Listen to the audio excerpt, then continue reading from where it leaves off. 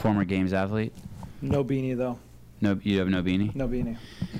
What year were you in the Games? The most important ones, the first 7, 8, 9, 10 as an individual, and then 12 on the team. You were not here today because you were in the Games. Correct. Oh, you know that? Yes. I don't care about Games athletes from 2000. What'd you say? 9, 10, 7, 8. 12? Jesus. It's a lifetime ago. It is. It's changed a lot. What year did you open your affiliate? 2008. Yeah. Leaving the 2008 Games, I was just sold on it. The same affiliate you're in, the same name of an affiliate you have now? CrossFit Fury. Whose glasses are these? Those are my reading glasses. Oh shit, Gary. I'm 45 and going blind. Holy shit. Did you start a fire with them? Do you have reading glasses? No. How old are you? 31. What's the name of your gym? CrossFit Fury.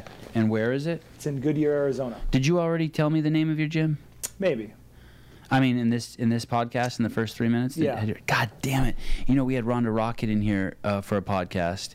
First of all, let me go back a second. My wife told me a couple weeks ago, she said, hey, you know, you had a guest on, and he told you he was an only child, and then a few minutes later you asked him if he has any other siblings.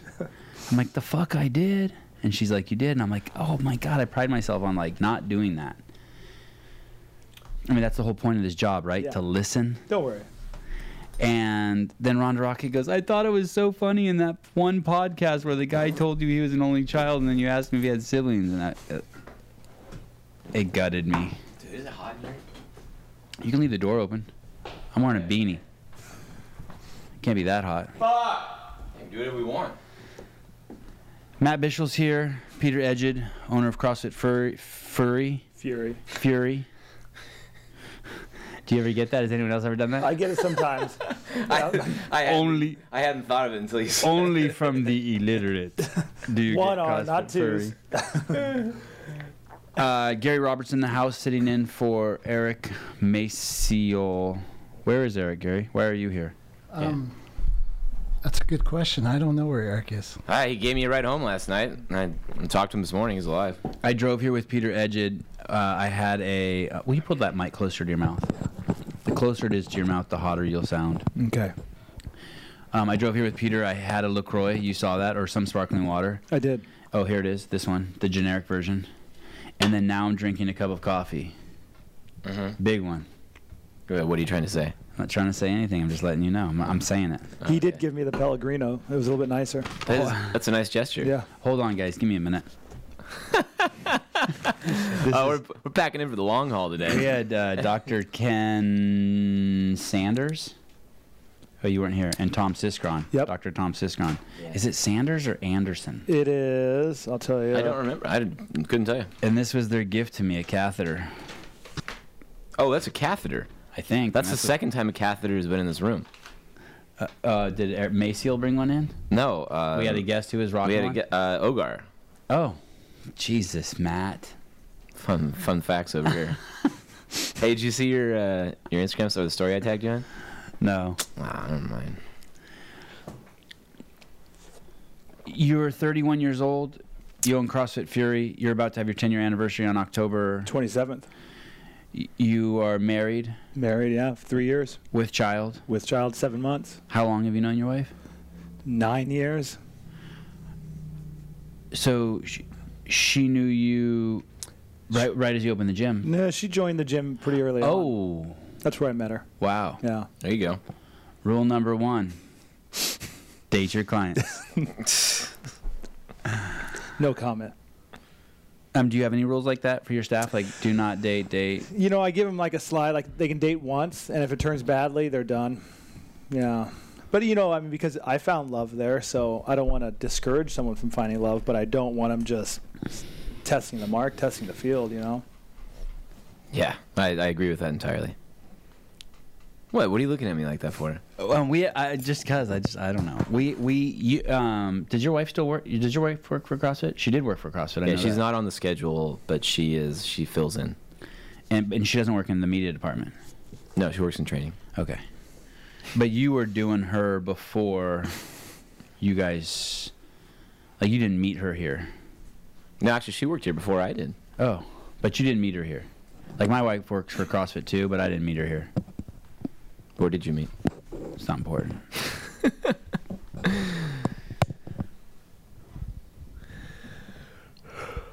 Hey, that's us. That's funny. I see furry now. I can't unsee it. There's only one R. I know. How many locations have you been in? We've been in the same complex. We doubled our original bay. I knocked down a wall, and then we moved across the street in the same complex and took on what is 6 bays. So we've got 15,000 square feet there. Are you still in the first bay that you were in, or no? You abandoned No, it? it's across. Yeah, it's across the street. Who's there now? I don't know, nobody. Did they have to rebuild the wall when you left? I did, yes. Oh shit! Drywall? Yeah, metal studs and drywall. Oh, okay. If there's any shots of our pull-up bar, that's really. I'm a metal worker actually. That's what I enjoy doing. Let's see. Hey, look at that. We hosted the Open. That's right. 18.4. Yeah. How did you do in the workout? I did all right. Yeah. What's all right? I finished 1 round of handstand walks. Okay. So you got back to the 15s. I was getting back. Okay, I almost finished 1 round of handstand walks. How did you do? Did he beat you, Matt? I got into the 15s. Not really important what number is that. That was the best workout for me. We have 40 doctors in town. Yeah. Peter has 8 doctors at his gym. Yeah, we counted. We have 9 MDs and it's 7 PAs. We counted last night. Wow. So 16. Yeah.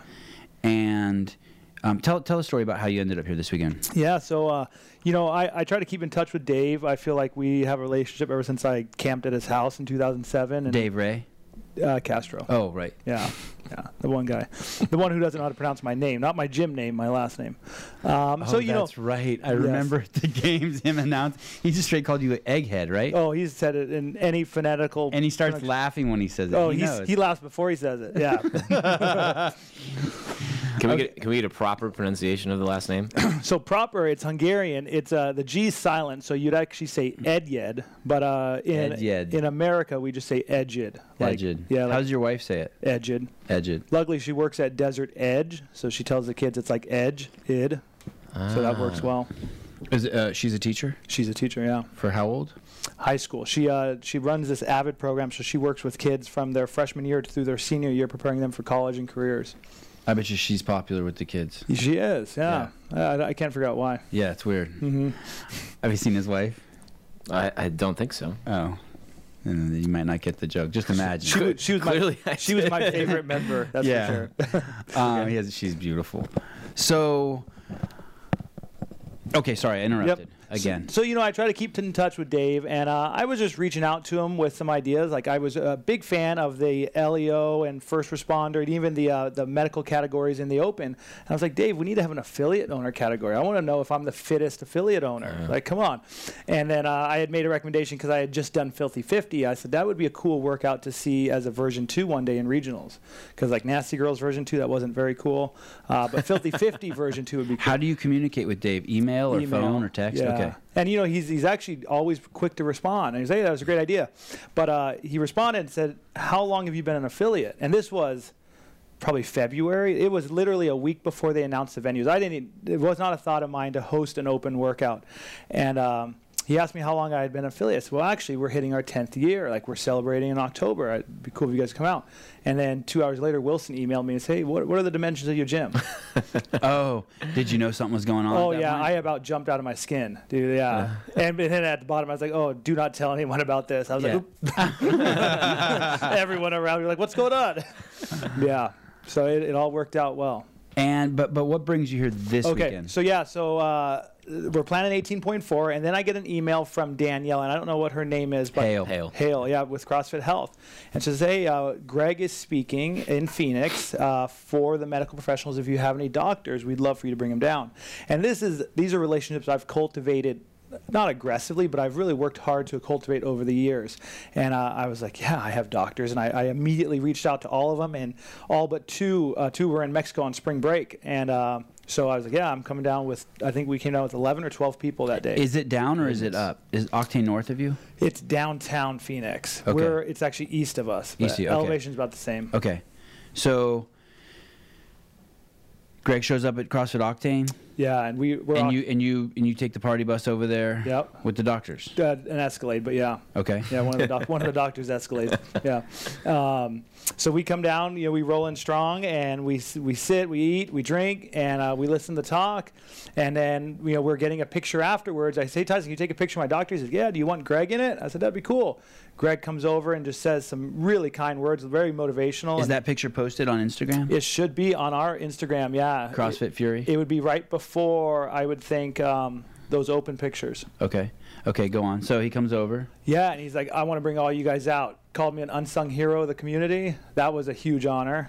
And I love it how people remember their quotes that Greg says to them. That's how everyone is. Okay, I'm going to sit on that one for a while. So that was our after open. Let's go a little bit further. It's coming right there.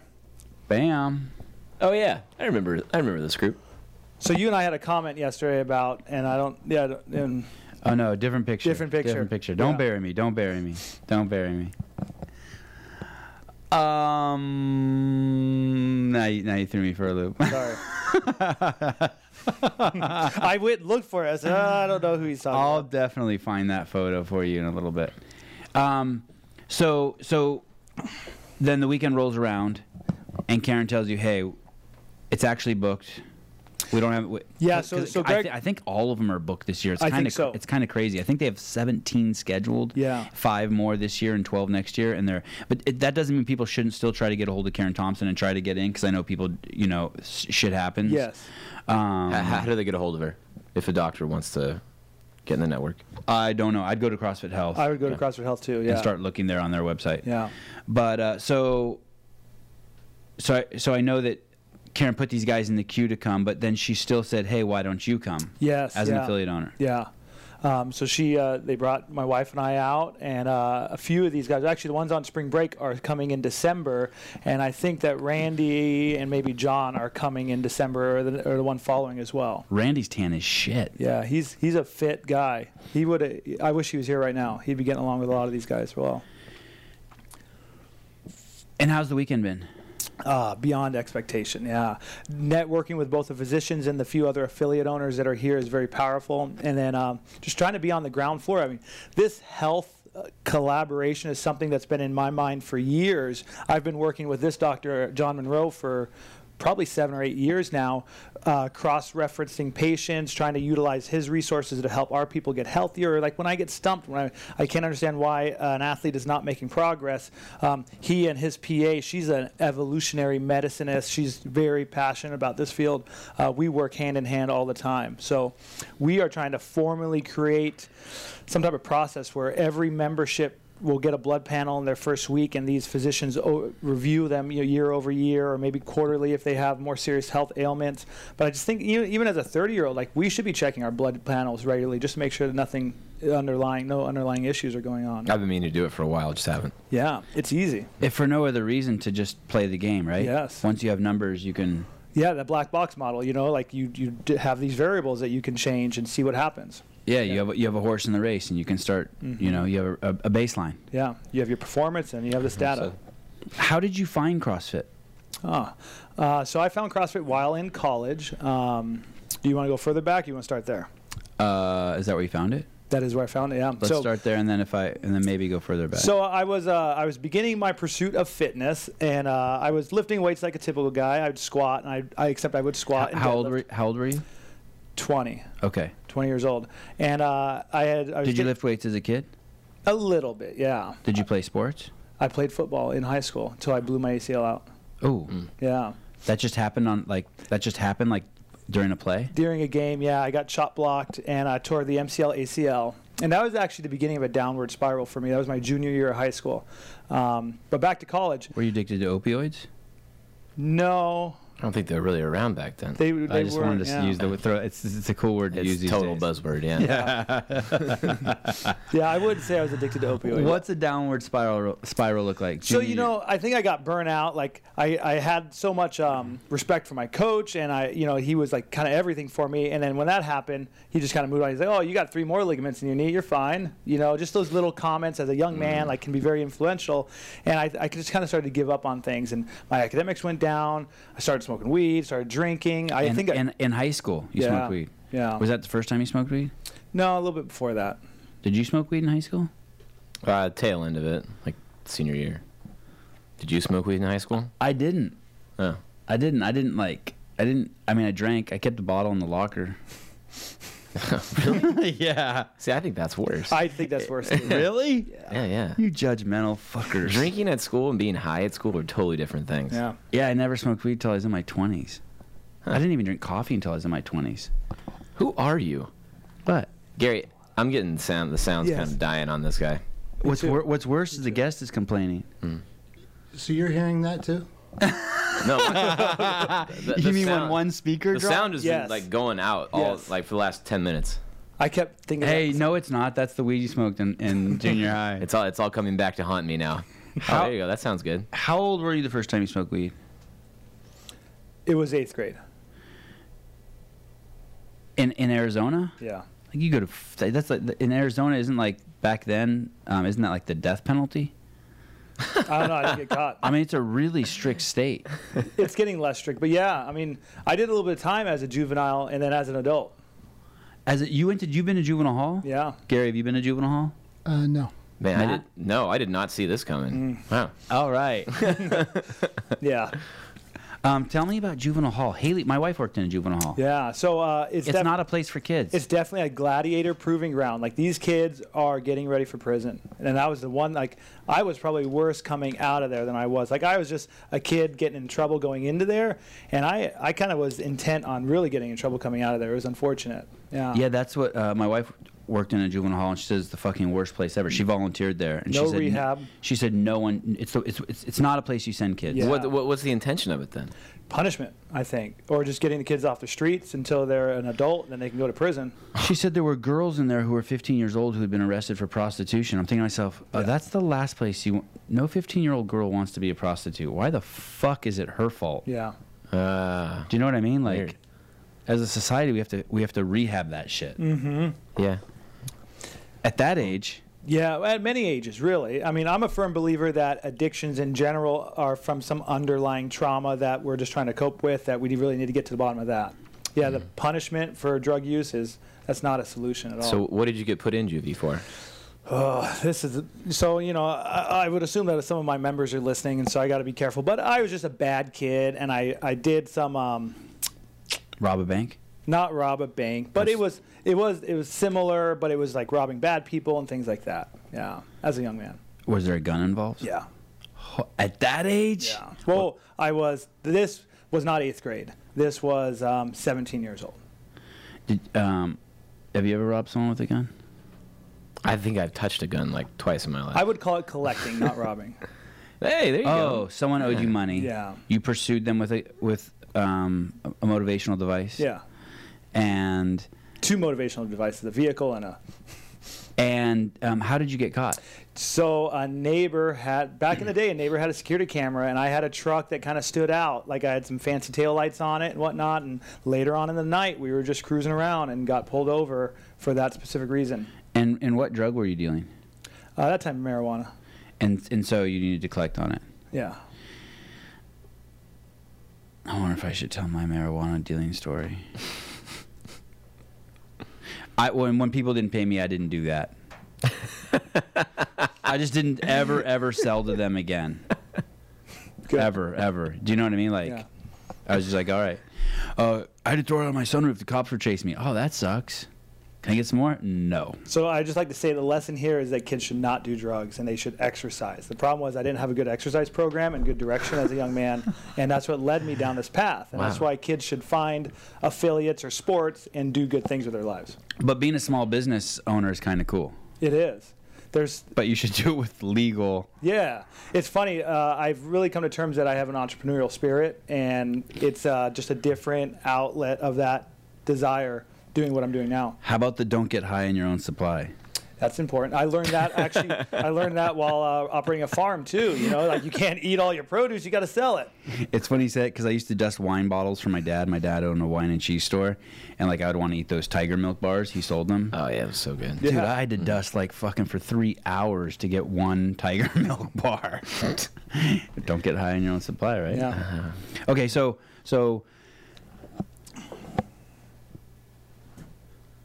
delinquent fucking behavior. Yeah, and great parents, great family. I don't know. I think back. I try to go on this annual. I call it a walkabout, where I like think about my life, what's going on, and what my direction. And I've spent some time thinking about like where did I start getting these ideas or thoughts in my head? Because I had a really good home, like great parents, and it comes down like I think it was media. I think Will you pull the mic up a little bit? I think, oh shit, media. I think it was watching all those gangster movies growing up. Honestly. Like, hey, I want to do that. Yeah, that looks fun. I mean, that's the only way I could think that I got this desire. It was weird. I want to call bullshit on that, but there's this show Mad Men on AMC that used to be on, and every time I watch that show, I want to drink alcohol and smoke cigarettes. Yeah, because they do it like crazy in there, and I just start craving a cigarette, and to drink hard alcohol. I don't even like hard alcohol. So at 17, did anyone get hurt? No. And so, but since you were brandishing a weapon, I didn't even know I knew that word. And it was the cops saw you on a security camera, and they came and found you at your house? No, so like a neighbor reported it. The cops knew what they were looking for, and they saw us a few miles away. And so we were arrested but let go. They took the weapon, and it was actually in juvie that my parents were like, take him. He's bad. Like, he needs some help. And I was like, what? Do you have any siblings? I do. I'm from a family of 6. I'm the youngest. Okay. Yeah. Were you the first sibling ever to go to jail? Yeah. Good job. Thanks. I want to fist bump you if you're closer. And how long were you in jail? Just a month as a juvie. 1 month. At 17? Yeah. But you were in there younger, too? No, that was it. That was my juvie time. Oh, okay. And how was that? Well, I realized that I like to read. I spent a lot of my time reading. Didn't really exercise much. I think I got into 2 fights while I was there, and I heard a lot of kids talking about this drug that I had no experience with called meth, and I was really intrigued by it. And so you got out and did meth? Not long after. Holy shit. Within a year. How old were you when you went to the CrossFit Games? 21. Let's see, 2007 in July. I was born in 86. So yeah, 21. And when was the first time you did math? I didn't keep a diary. 17 or 18? Yeah. 17 or 18? Probably 17. So within 3 or 4 years of going to the CrossFit Games? Yeah, oh yeah. Because I was strung out for a while. And snort it? Smoked mainly, but yeah, you would snort it. Did you ever shoot it? No. Did you ever try anything else? Heroin? Smoked heroin or opium. Cocaine? Yeah. All the powders, all the fun powders. And with no fitness background at this point? A little bit of weightlifting, football, nothing serious. Smoking cigarettes regularly. What did you smoke? Marlboro Reds, but then when I was incarcerated, like in real jail, you roll your cigarettes. Oh, yeah. I went through a rolling phase. Did you ever smoke cloves? No, I never smoked cloves. Would that have been too feminine for you? I was worried about what it would do to my lungs. Serious? Yeah, because there was the rumor it made him bleed. Yeah, yeah. Fiberglass I remember the fiberglass. It's like you got your crack pipe, want a clove? Hell no. Body's the temple. Did you win your fights in juvie, or did you lose? In juvie, they were kind of null because they got broken up pretty quick. They had good security there. In jail, in adult jail, I won 3 fights and I lost a major one. Yeah. So I'm sorry, you went back to jail second time. So you got out of jail. Okay, yeah. So you started playing with some hardcore drugs. Exactly. So I guess I'm gonna have to not promote this to my followers. So I work construction. I dropped out of high school. I work construction. I got connected with some cartel people from south of the border. I had this really good weed connect. I used that weed connect to then get tied in with some meth dealers, and it was just like this business made in heaven. And so we were moving fair amount of product. We were having a good time, and just the lifestyle of a meth dealer or meth user is just you're into all kinds of things.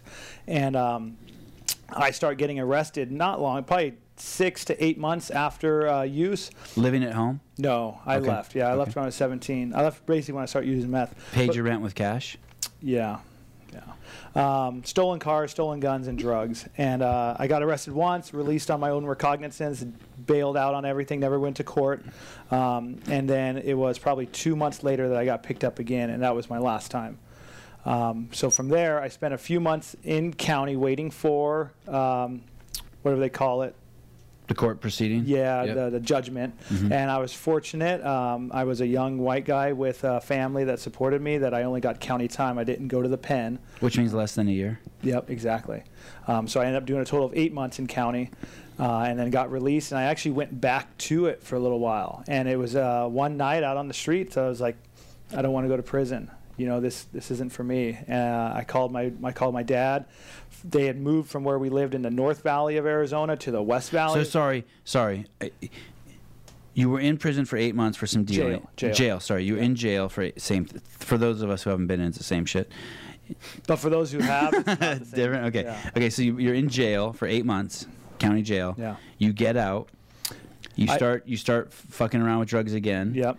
And then one night you're just sitting there and lightning strikes you. Like, Yeah. what made you call your dad and be like, you know what? You know, Fuck addicts this. call it that moment of clarity. Yeah. That was it. I was like, I don't want to do this anymore. Who were you with? I wasn't really with anyone. I think I was waiting to go to another house, and it just, it was just living the life. And I decided I didn't want it anymore. Okay. So went home. My parents picked me up. I dealt with the withdrawals at home. Of all the hardcore drugs, it's probably one of the best ones to come off because you just sleep and eat. Like you see alcohol and heroin addicts in jail, they are miserable. That's his wife. Yeah. Can you go back to the carrots when we're done looking at her? Wait, so which drug is you? Amphetamines, meth. Oh, okay. Yeah, you just because you haven't slept in days. Did you grow those carrots? Yeah. Sorry, Matt. Yeah. Holy crap, those are awesome. That's my home garden carrots too. We operate a farm. Look how stumpy those are. I love those. Thick clay soil. Yeah, we have a lot of that. Oh, is that what makes them stumpy? Because if the soil was, Like more fibrous, or if there's more they organic would push material. down longer? Yeah. Oh, shit. Okay, we finally learned something. How many minutes into the show are we? 27. There's some knowledge. Sorry, Matt, what were you going to ask? You want to go back to meth? Let's get back to meth. I forget. Oh, what do you do when you're like, you say you go to someone's house to do meth? You get high, you listen to Pink Floyd, and you stare at the wall, right? Like, what do you No, do I when mean you're for on us, meth? it was the entrepreneurial spirit. Like we were grinding it. You're either selling it, you would buy stolen goods, and you would trade it for other. There's a whole economy down there. Okay. Yeah. You mean like when you're high on meth? Yes. There's two different. Oh, sorry. Go ahead. No, you go ahead. There's two different kinds of people who do meth. You're smoking cigarettes, drinking, and fucking on rooftops. Okay, that's one option. What's the other? Or you're fucking. You've been doing it so long that it's lost its recreational thing about of partying, and you're in the backyard with a Dremel tool grinding on bikes. Am I? Yeah, Right, and there's those, typically the young people that are breaking into cars and stealing things and, funding their habit. That too. I never knew that. I knew the two I knew was like you were either like partying and basically like drinking and fucking on it, or you had just gone off the deep end and. Yeah, I feel like all this like small property crimes that you see are typically, low level drug users. Wow. Trying to get their hookup. Funding their habit. Yeah, the only real interaction I've had with meth, I had a guy I played water polo with in college, who I would sit in his car and he would smoke meth before practice. That's my doc. Does your doctor even lunge? That's badass. And that was actually right after chemotherapy. He battled and beat cancer. Holy shit. Wow. Yeah. That's a beautiful picture there with the boxes, by the way. This Instagram account is nice. Thanks. Robust. Bad pictures, bad lighting, but How often do you post on your Not enough. CrossFit, but on the CrossFit Fury one? I've got help with that now, and we're trying to get two posts a day. This is my personal account. I go through phases. I'm in a not phase right now. I need to get back on it. You're such a giver. Were you always like that? I think so. Like yes. even as a bad guy, you're the kind of guy to help an old lady across the street. Yeah. Or like you were a giver. Yeah. You share your meth. Yep. I take my vitamins too. I remember that. Really? Yeah, like I go to Circle K and get like a donut and a pack of vitamins. Gotta stay healthy. So it was always in there. It was. Have you been disciplined your whole life? Yeah, I think so. So my parents, they took a risk when we were young. They moved us out of Maryville, which is kind of a hoodish area in Arizona, like to get me away from bad things as a 3rd and 4th grader.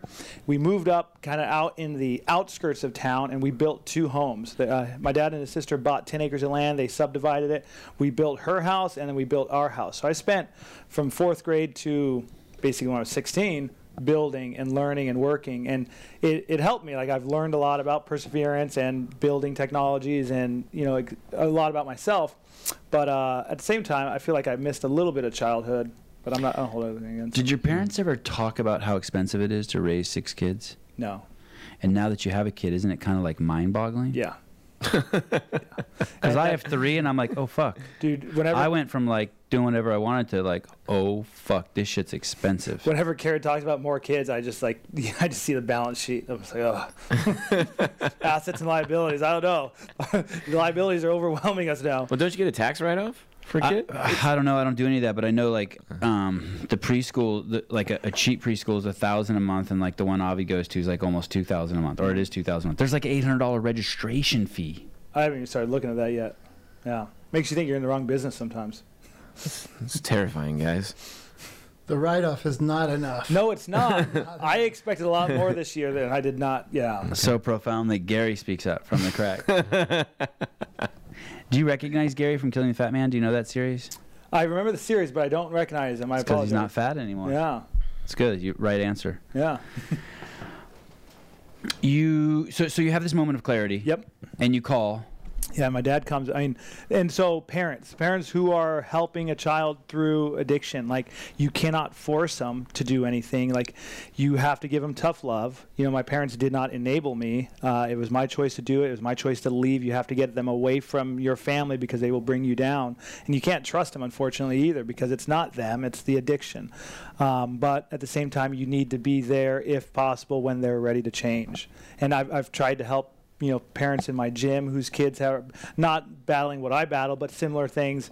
And it's tough. It's tough advice to give, but When you say tough love, like, you cannot enable them. You cannot fund their habits. You cannot, like, turn your back on them. You can't, or by turning your back on but your parents let you stay at their house.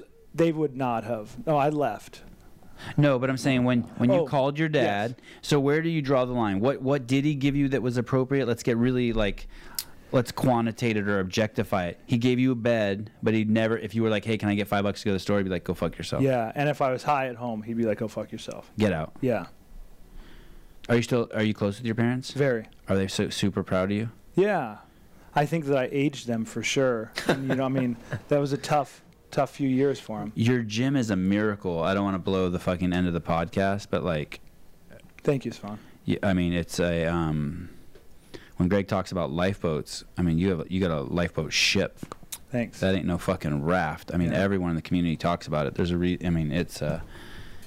you get it. You're ahead of the fucking curve in terms of health and fitness. So, I was at a critical moment in my life when Greg started publishing all these videos on what is fitness. 2006, 7, 8. Mm-hmm. Yeah. So, so my dad picks me up. I clean up, and I'm still smoking cigarettes, heavily, nothing else. And I need something to occupy my time because idle hands are the devil's playground. And that's really, especially for young men. Yeah.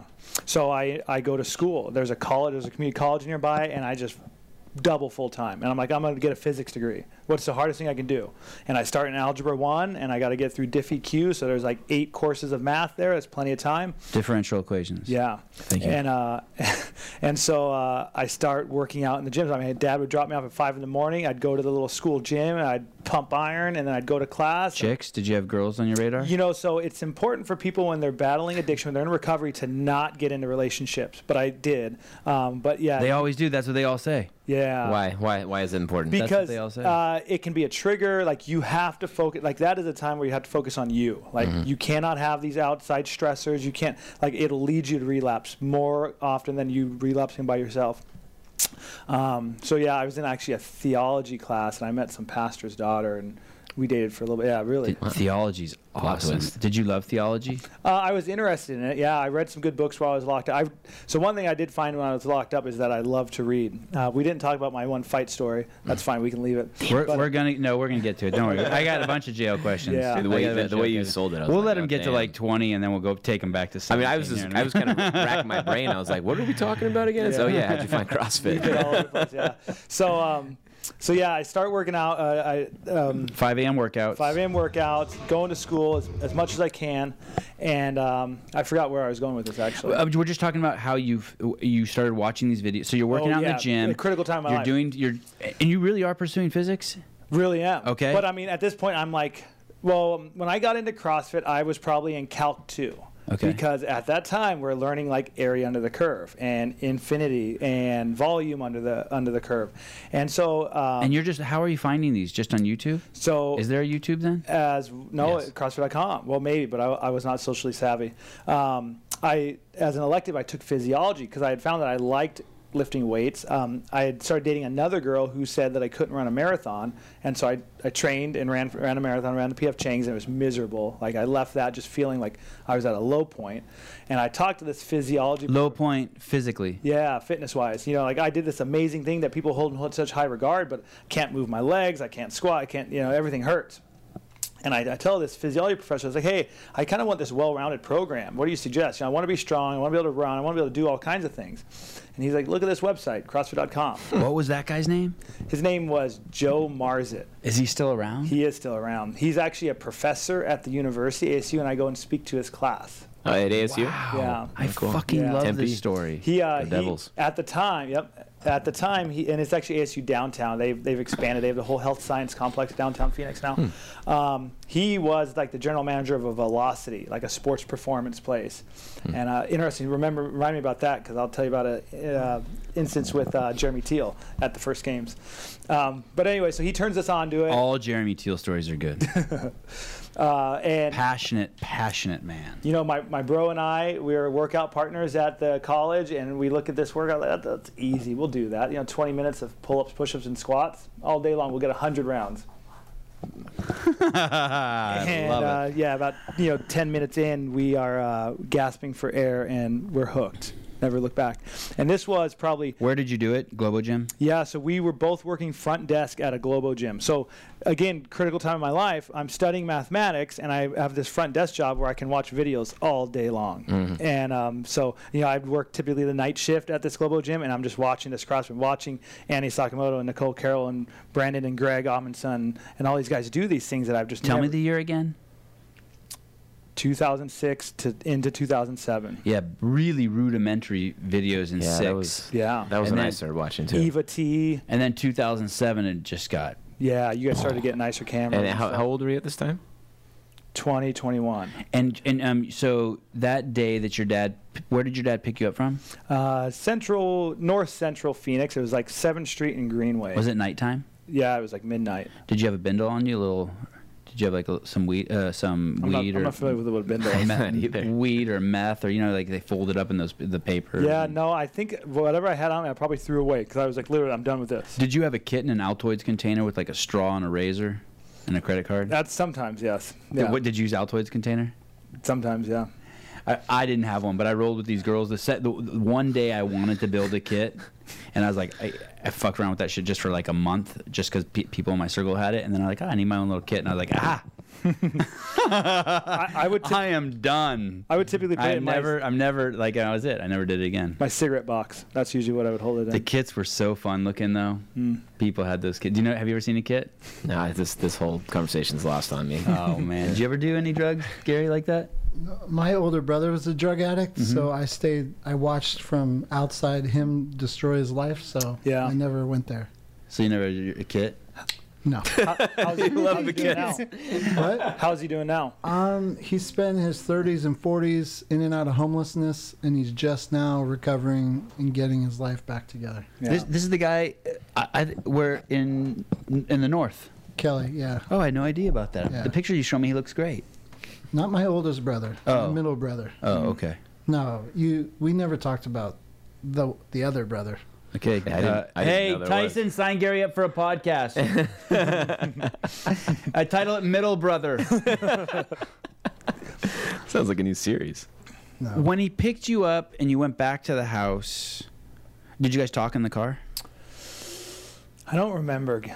Maybe I fell asleep. Was he a touchy-feely dad? No. Like hug you, kiss you, No. welcome? No. No. And so then in the morning you saw your mom? Yep. Did she cry? I'm sure. And that was it. It was kind of a blur. All I remember was the couch, cookie dough, and then like a week later I started to come to. And then you were done. Yeah. You never did it again. Never did it again. Were there cell phones then? Yes. And did you have to erase all those people's names? I threw the cell phone because we had burner phones. Like you'd have a new phone every week. I never had a burner phone. It sounds pretty cool to say, though. Baller. Yeah. I've been waiting to say that. I'd like to take a commercial break. It's my earliest one of all time. What? Uh-oh. We'll be right back. Eventually. So we're back. We got some beers. We're talking about addiction. We felt it was appropriate. For anti-carb, we thought it was appropriate. Keto. Look at you. Hey, you can zone this. Peter, is that a birthmark? It is. You're born with that. Born with it, Sturgeon Weber. What? Sturgeon Weber is what it's the terminology for it. You know, so it's funny. You mentioned opiate addiction earlier, and it made me think back when I was a young man, real young, like, I don't know. Are you going to get back to this? Yeah, we'll talk about it later. It's fine. Okay. Go say the opioid thing. So I underwent a lot of laser treatments on trying to remove it, which were incredibly painful. It was a long recovery process each time. I probably had 12 or 13 of them done. How old? Like a little kid, like probably first grade, second grade. Was it bigger than that? No, it was an attempt to make it lighter, but it didn't really respond. Some do respond, some don't. It's kind of crazy how it's just on one half. I think that's how they almost always are. Okay. They're always unilateral. The nose blocks it. It's like not over here. Well, I mean, like it'll be like up here, or like it's always on one side. Okay. It's like a real thing. Yeah. So it's not just a birthmark. It is a birthmark, but yeah. But it's a special birthmark. Yeah. It gets its own name. Yeah, people tell me I was kissed by an angel. It's a good one. Like that. Yeah. And you're probably like 15 years old being like, fuck you. I know. He should have kissed your ass. Yeah, that's got to be tough to deal with as a child. Yeah. Like just being different in some way. It is. Something I'm still dealing with, right? Are you? Yeah. No. Oh, because just people said it to your whole life. Yeah. And it's funny, like even now, like adults be like, "Oh, what happened?" Hey. Oh, really? Oh, yeah. I'm going to tell you something crazy. You might not even believe me. It goes away. Not the mark, but What goes away? Yeah. That's what I was thinking. eventually, I'm referring my nose. Like it was. Shut up, Matt. I was listening to the one about the fake nose. Matt thinks I only talk about my. Everyone knows you have a big nose. You're Armenian. You have kids. Yeah. Those are So, but eventually, it just went away. Yeah. It was like crazy, but not my. It took a lot. And I used to be like, kids would make fun of me, and I would be like fat kids would make fun of me, and I would want to say to them, dude, I can't do anything about my nose, but you could lose weight. But I never said that. I just kept my mouth shut. Yeah. I just took it and like, yeah, it's funny. You know when it went away from me? When I married a supermodel. You're like, fuck you, bitches.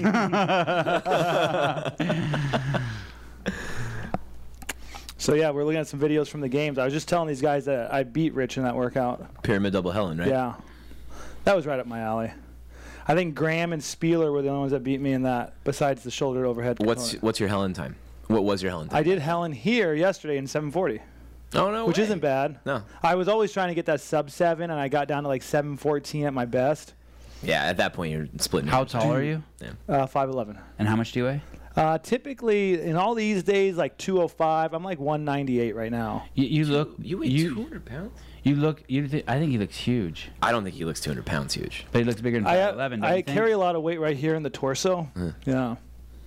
Like, do you have like a Batman, like Annie Thor's daughter, like that Batman? That extra, fucking... yeah. Turtle shell on the front, yeah. And how old are you? 31. You're 31. Okay, I've been trying to do the math here, and I couldn't settle on anything. How was that working out in the tennis stadium? Amazing. It really is. 2010, yeah. It was not amazing in the final event when we were out there on the hot floor, doing those hand release push-ups and things. One of my favorite games events of all time. Right, I remember that. Yeah. Yeah, the unknown, like you just come out and you're jumping over walls and just doing, yeah. That was great. That was my favorite as well. The guy who was the, there's a word for it, but the caretaker of the Home Depot Center, he came out and he had a laser. And he shot it. I remember. And he shot it at the stadium floor, temperature laser. And then he looks at me and he goes, "Hey, it's not safe for them to be out there, let alone." And maybe he didn't use the word safe, but something. He was concerned. We all had to take our shirts off to put our hands and bodies on. It was that hot. Someone got smart and went in the shade eventually. Like just Oh, like Oh okay. yeah, like the wall created some Yeah. shade. Yeah, and they're like, Yeah. okay, fuck this. I'm not doing it in my spot. I'm going to do it over here in the Yeah. shade. So you quit cold turkey. Yeah. How long are you at home? Which is the only way to quit, by the way. You can't be like, okay, I'm doing an eighth a day. You Now I'm going can't. to do a It doesn't. Trust me, I've tried it. You know, like we've all, you know, even like when it comes to food. Oh, I'm only going to eat a little bit bad this week. No, you just got to do it. And no one wants to be. Would you say you were addicted, Oh yeah. even though you hadn't been doing it that long? It doesn't. It takes one time with those kind of drugs. And no one wants to be addicted, right? No one Is that does. fair? Yeah. Like you've been doing heroin 3 years, not you personally, but someone. Yeah. You can't look at them like, oh my god, why do they do that? It's Yeah. beyond that, right? Yeah, and back to for anyone battling addiction or people related to people who are battling addiction, there's a book out there called Chasing the Scream, which talks about kind of the whole prohibition of drugs and how that's influenced drug addiction and just this whole complex system that we're involved in right now. It's a great read for people who are related to people who are battling addiction. Are you terrified that one day your beautiful boy might be addicted? Yeah, it's a concern, you know, but I mean, I'm just going to be there for him. Yep. Are you gonna have more kids? It's a cool website. I am. Yeah, that's it. Chasing the Scream. Even though I'm tiny, my kid was like 21 pounds he was like 15 pounds at a couple weeks. But your kid is 21 pounds. 23. We weighed him at Greg's house today. 23 pounds at 6 months old. He's almost 7. Whatever. Yeah. My kid was 21 pounds at a year old. I mean, your kid is, he's huge. So here's the deal. I know that we're really. I mean, his head. 99%. Oh, by the way, his head is enormous. But another cool thing, babies, you really want. I mean, this is some hippy dippy shit I'm getting into, but you really want a round head on a baby, and your baby's head is fucking a bowling ball. Thanks, my wife. I mean, it's like perfect. Yeah, she was very caught. Oh no, he can't lay on that. That's too hard. Why do you want a round head? Well, because if a baby has a flat head, it means you just like laid him on the ground too long. Oh, We always put Avi on his stomach and made him, even if he cried. Fuck So he's him. gonna have like a 6 head. No, they lift their head up. Yeah, they don't learn to. tolerate that shit. Yep. So our baby's very paleo, by the way, too. So he's on the breast milk, but every day he eats avocado, sweet potato, and sardines. Sardines. Sardines in oil. Yep, or in water, but yeah, typically in oil. So I'm a firm believer, if we think back like 1,000 years or so, most humans would live near a coast. They would live near water. And so Water shellfish and small fish would be part of the diet. That's my boy. Reading the Hitchhiker's Guide to the Galaxy. God, that kid's got a round ass head. Wait Yeah. till you see him tonight, dude. It's fucking nuts. He looks like Olaf from fucking Frozen. You know, I mean, he looks like a snowman, like Yeah. the Michelin Man. Yeah. Like got a head, a good head. That's the cool thing about babies. The bigger and fatter they are, it's just nothing but compliments. There was some baby advice you were giving. Some. He doesn't want to like it. Oh, food. Sorry. My babies, I basically raised them on eggs and avocado, and now a lot of salmon. But I'm going to do that. I'm going to introduce sardines. Yeah. So I'll typically I bird feed him. You know, I chew it up. I'll take a bite of a sardine. I'll take a bite of a sweet potato, mix it all up, and then finger feed him, and he loves it. That's awesome. It's also the sardines from like a traveling standpoint. You can kind of throw it in the bag. They're in a jar. Or they're I like easy to that. find when you go out too. Yeah. I actually forgot that I would do that sometimes too. I can't remember what foods, but I would chew some foods up for him that I wanted to feed him, or if I was eating and he wanted it, and I thought he doesn't have enough teeth for it. Yep. And then just. But when it comes to sign language, this is the sign for food, and so he sees me doing that. He knows food's coming. Like there's a reason that's the sign. Do you teach him sign language? Does he know this one? More? Oh, I think my wife's talking about we were working on milk and then poop. I know that one. You know poop? I know poop. You are at home. You quit cold turkey because that's the only way. That's the only way. You this chasing the scream. Sorry, going back. Is that for the person who's trying to quit or for the family? I think it's for the family. Okay. Or for the person who's quit and just wants to educate themselves, but not for the person who's in the process right now. Did you ever become religious in this process? Yes. Yeah. Like God help me. Yeah. I'm Give still working on my conceptions of what God is.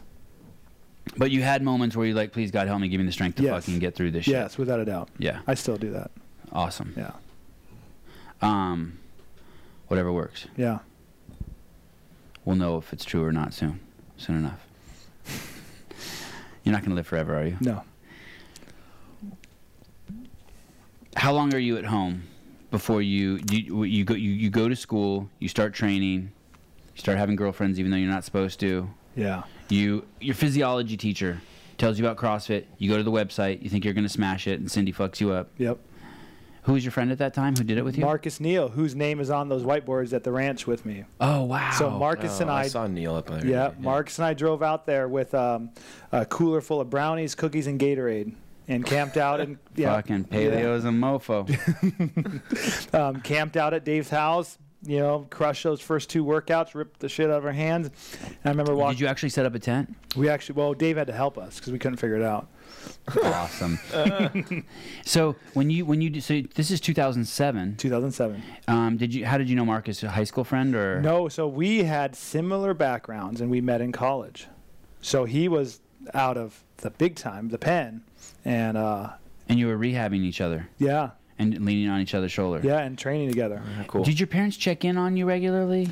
When I was... Were you ever accused by them of doing it and you're like, fuck you, I'm not? No, but actually my dad would find me when I was strung out. Like he would randomly find me at different places and check on me when I was like $150. So I'm 200 pounds now. My last time being arrested, I was 155. Oh, Goodness. So you mean this is when you were 16 years old? No, when I was 17, 18 years old. When I was away from home, when I was strung out on meth, my dad would come and find me. And where would he find you? People's houses? Yeah, so there was one dude that I rolled with mostly. Like he and I were real close. We were kind of kindred spirits in a sense. Is he still alive? He is. And he's clean too. Awesome. Yeah, it is really awesome. Wow, that must make you so happy. It is. There's a few of us that rolled real hard together, and we all survived, and we all are living real lives now. And a lot of our friends are doing real time or not here anymore. So we're grateful for that. Damn. Yeah. And the only atypical thing about that story is that you're here. Yeah. Being successful. Yeah. And that you didn't die. That would have been more typical. Yeah. Okay, so you and Marcus meet at school. Yep. He's on the same program you are. Yep. He fucking ditched that shit. Mm-hmm. He went to prison also. Jail? No, he did the real thing. He did the real thing. So he was black. I hate to say it. I mean, similar charges. Wow. Whole nother show. And not as much family in court. You know, I mean, obviously having family and an employer and whatnot speak on your behalf in court does a lot. Right. Yeah. The judge is like, I think this kid has a chance. I think he has a support system. Yeah. This kid's fucked. I'm putting him away so he's not a burden to society. Maybe. Or just flat out racist or whatever reason. Okay. So you guys jump in your car, drive out to the games. Yeah, we break down in Blythe. So yeah. What kind of car? Nissan Frontier, little pickup truck. His, yours? Mine. Uh-huh. Yeah, radiator hose bust. How did you buy that? How did I buy that? I bought it cash. Where did I get the money from? I think I had this Cadillac Eldorado when I was on the streets with 20-inch rims. I got impounded. We got out of impound and sold it, and I think I used that money to buy it. Yeah, it's 86 Eldorado. Jeez. Old school. And so at this time, your parents are paying for your city college, and they're basically taking care of you? Student loans. Oh, okay. But you're still living on the couch? Still living on the couch. And where do you study at? At school, because I spend all day there. Library. 5 a.m. to like when my dad would get off work. He worked for management at UPS, so he works long hours. I think he'd pick me up probably like 6 or 7 p.m. From the city college? Yep. And what was the city college again? Estrella Mountain Community College. I found myself there. I mean, I actually, when I was standing at Aromas, I told my son, I said, Dad found himself here, but I also found myself in college, definitely. You talk to R, though? Oh, all the time. Awesome. Yeah. And he's a great listener. Yeah, for the most part. Except when he's hungry or tired or bored. You saw Spieler there? AFT? Yep. OPT? OPT. I mean, I didn't care about any of those people. I cared about Eva T and Nicole Carroll.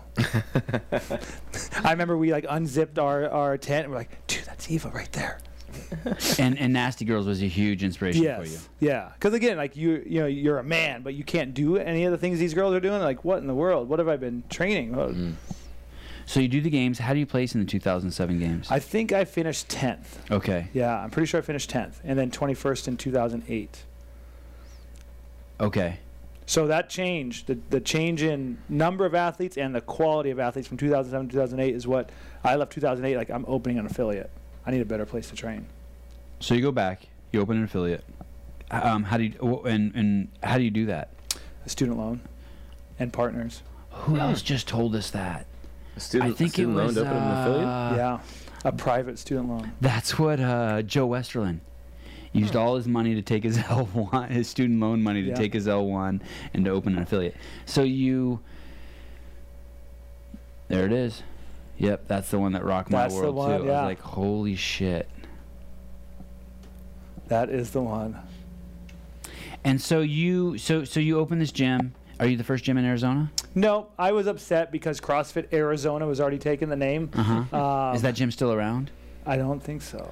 So they had the best name that no one can any longer get. Yeah, same with CrossFit Phoenix. Even though we were in Goodyear, I was still going to go for CrossFit Phoenix. Yeah. So would you say you were furious? Yeah. Oh. So our corporate name was Furious Fitness, and so CrossFit Fury. Yeah. And how did you come up with that name? It was the partner TJ, I think, that actually came up with Fury. We were wanting to get something that represented heat and sweltering in Arizona. And a good friend of mine who actually runs Team Challenge, he made a comment about potential anger issues that I have or had, and the fittingness of the name. Is that true? Maybe. Not anymore. Not really. So you've squashed them. Here's another side story. Because I've never seen that side of you. You are mellow. Yeah. Well, that's what they say. Yeah, I am pretty mellow. I really am. But so another one. But you have a switch. I had a switch. Never mind. Leave the story. No, I want to hear it. No. So back in high school, selling weed in school, kids don't do it. Bad. This kid was throwing stink bombs. It's more than bad. Yeah, it's stupid. It's more than that. It's a waste of time. I've always wanted to tell people this about smoking cigarettes, and I love smoking cigarettes. There's only one thing that happens. You have to quit. Yeah. Why start something that you have to quit? There's no fucking end. Like violin, you don't ever have to quit. Dating a girl, you never have to quit. Olympic weightlifting. Jerking off, you never have to quit. Olympic weightlifting, you never have to quit. There's never, it's so fucking stupid because, and quitting's hard. Yeah. And so with these activities like dealing weed, or I have no moral judgment, and same with smoking cigarettes. It's just that there's no end game. It's fucking it's a waste of your fucking time. It is. It's better. Like video games are even better, and I'm not even a proponent of that. I hate video games. But there's no the end game is like jail or stupid shit happens to you. Yeah. Like if you really want to put the energy into making weed, like come up with some other entrepreneurial shit. There's so much good shit out there. Yeah. Anyway, I'll get off the main. No, that was a good rant. Because it's like, that's the only reason why I didn't want to ever. I wish I didn't smoke cigarettes because the quitting part was. You had to quit. Yeah. Fucking. And nicotine is so fun, but it's like it's not as fun as it is having to quit. Yeah. It's brutal. So my last day in high school, I'm a junior, and this kid's throwing stink bombs around school, and that's cool. That's funny, except he throws one on a locker that's holding my stash and ruins my stash. And so I kind of do some due diligence. I find out who it is. I rough him up in the hallway, and I push him into a classroom and slam the door on him. Just trying to make a point. Well, his hand caught the door jam. And those doors are heavy. Those doors are heavy. Yeah. Yeah, I need one of those for my front door. Those are nice doors. I forgot about that. They're like painted cool colors like orange and green and shit. They got the window and the... So I didn't even know. I just left, and I actually went to class. And not long after security came and got me, and I found out what happened. That was my first time being arrested, but I wasn't actually arrested. Never talked to him. Never even knew who he was. Just it was kind of out of my mind. Well, years later, running Fury, sponsored Teen Challenge, because I'm all about helping kids get off of drugs and anything I can do. And I get a call, like, hey, we see that you sponsored us last year for this 5K. We want to know if you want to do it again. I'm like, yeah, for sure. Count me in. And he's like, hey, personal question. He's like, Peter Edge, did you go to Barry Goldwater High School? I'm like, I did. He's like, I'm Wayne Warner. I'm like, okay. He's like, I'm the guy that you slammed us. And I'm driving at the time, and it's just dead silence. And I don't even know what to say. And turned out he ended up having a downward spiral. He got strung out, he got help, and now he runs Teen Challenge. And he and I are actually helping do some youth programs for at-risk kids. But Did you break his hand in that door? Oh, yeah, badly. Yeah, everything. and I think that probably contributed, to his downward spiral potential. I don't know, but it was so small world, huh? Small Crazy. world, and so I go to that 5K this year. After he tells me that, like, I don't just sponsor it. I go there and I bring people, like, and I support it. And we meet for the first time in probably 10 years, close to 10 or over 10 years, and his parents are there. And they like hug me like they know, like we know each other, and like just because we've been through this together but separately. And now he and I are like we text on a regular basis. Like, does he now know? I'm assuming at the time he didn't know exactly why you were so upset. Does he now know that he fucked up your supply? Like, you can't stink bomb the weed? Yes. Yeah. but he's the one that told me I might have an anger problem. I said, Wayne, you might be right. I'll look into that. Hey, you mean in the... Just in our conversations after we met the second time, because he made a comment about fury, and then, well, do you think it's because you have an anger problem? Holy shit! I was like, I think fucking Dr. Freud. You're like, dude, you want me to slam your hand in the door again? Shut the fuck up. Should ask him if he has a stink bomb problem. He started this whole thing. No, he's a good dude. So Dean of Men, like he is changing people's lives more than most. What was the phrase you used? Dean of Men.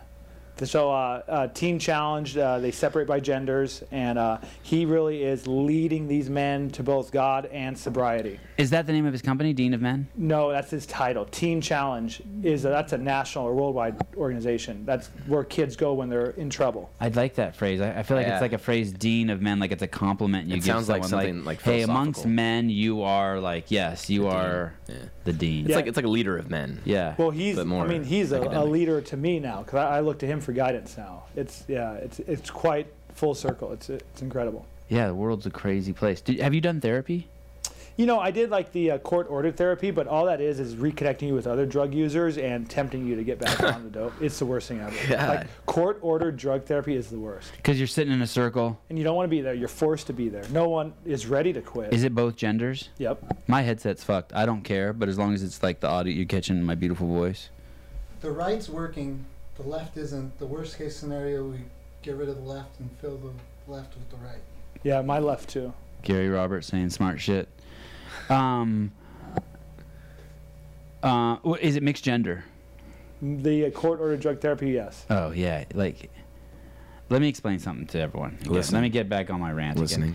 Anything that you want anyone to do who's between the age, especially men, between the ages of 12 and 30 40 and you want anything to remotely work, separate the fucking genders. Dudes cannot be with women in fucking close quarters. And focus, yeah. Like, this isn't like, it's not about being sexist, it's just about fucking like focus. Yeah.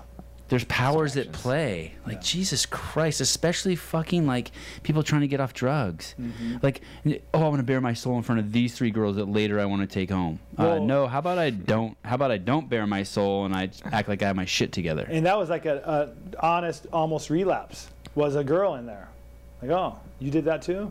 Yeah. What are you doing later? Yeah. I mean, but luckily it didn't happen. This is a very cathartic episode for you, isn't it? Like Ronnie Teasdale? I think you're getting a lot off your chest. Feel free to express yourself. Hey, Peter, if you take the cord off of... There you go. It won't fall down anymore. Sorry. There you go. Matt, the engineer. If I would have never taken that pee break, you'd never had that problem. It's my fault. It was like that before. It was like that before. Yeah. I didn't know. I've been staring at the And don't wrap it around your neck either, more than once. Were you there when your baby was born? I was there. I got to help. Dude, what an experience. Life-changing. How did you help? Did you catch the baby when it came out?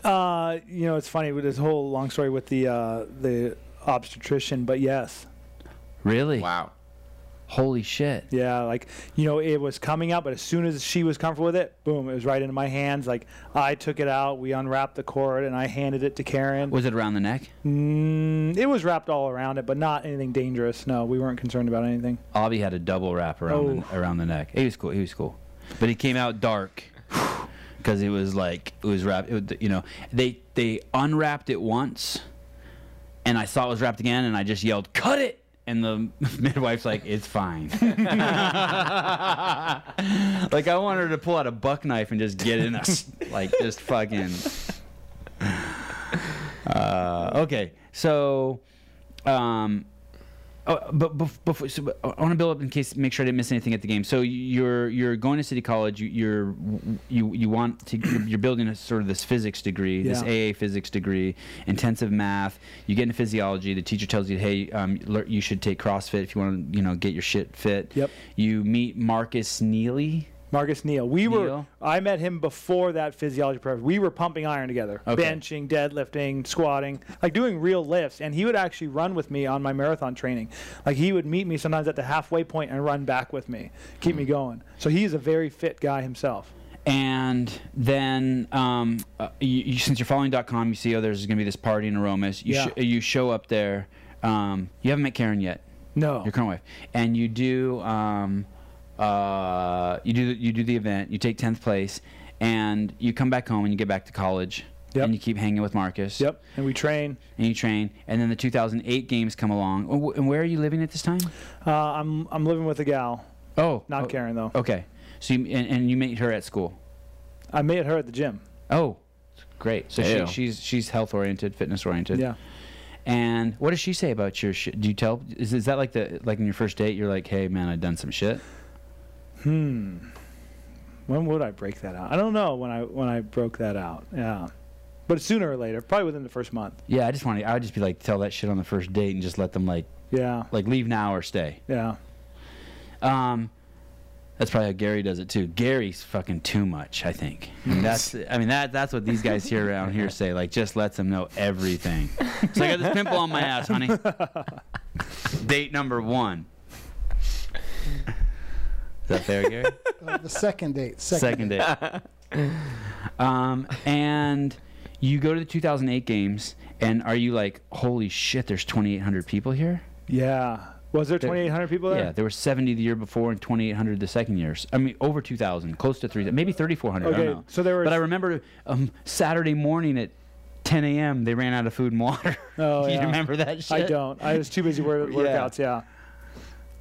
Yeah, I remember it going from like 50 competitors to like 200 or something. Something crazy. Yeah, and just the level of athletes were so much. And that was the year that everything was short. Like, right? It was like every second counts. Yes. Yep. That's probably where we met each other, right? Were you part of that? I know for sure. Yeah. Yeah. Carrie Peterson and I made that. Amazing film. If you haven't seen it, how the fuck can you call yourself a CrossFitter? Yeah. You iTunes. You Rogue if you want Rogue Fitness if you want the DVD.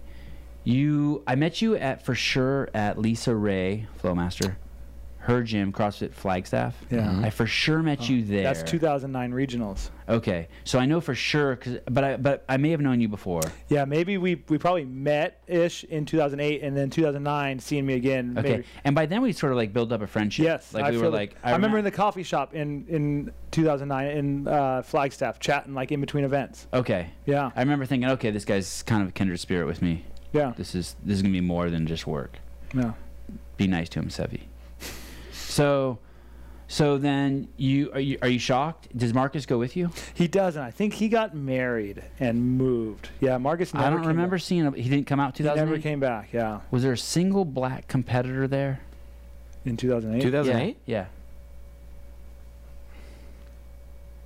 I don't normally notice those things, but I know people notice those things. Pat Barber was there. Pat Barber was there. Okay, so Marcus gives up the helm as being the only black. Was he the only black guy at the 2007 games? No, there was another. Do I know who it is? He was really strong. I remember when doing the total, he may have won the total. Or I don't know if Josh Everett won the total. But I remember him squatting out back, Dale Sarin spotting him, and he had like 400 or 500 pounds on the bar. Like scary weight. You're like, oh, I'm glad I'm not spotting that. Yeah. I might actually be needed here. Yeah. So then you go back home. DeMarco, I think is his last name. There was a female DeMarco who was around for a while. Okay, maybe I'm mistaken. Yeah. Don Juan? No, different. Laura DeMarco. That does sound familiar. She was amazing. Yeah, it's too bad. She was amazing. So you go back home. And what is it like getting an affiliate back then in 2008? Pretty easy. I just had to write why I wanted to do it, and I told him I wanted to train for the games.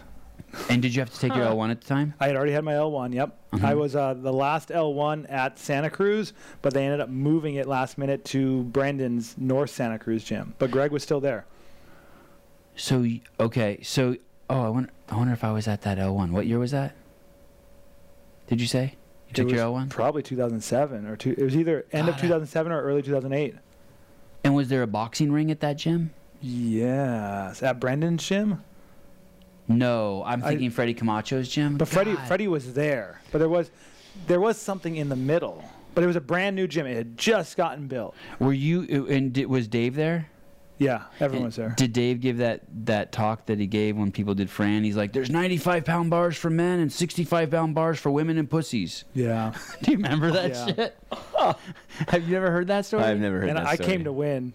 You did? Oh yeah. How did you do? I think I won. Awesome. What was your time? I don't remember. What kind of pull-ups were you doing? 552. Kipping pull-ups? Oh, really? There was no butterfly then. Oh, yeah. Right. AFT had butterfly, but that was it. So then you go back home, and when you open your gym, do you get a space? Yep, we got a space 2,000 square feet. And you said you had a partner. Yeah, so it was two couples. It was me and my girlfriend at the time, and then a married couple that we were all doing CrossFit. The two gals were trainers at that commercial gym that we were at. One taught cycling, the other one taught like body pump or something, and then the guy is an engineer. And we were just four friends, which prospective affiliates, be very wise about partnerships.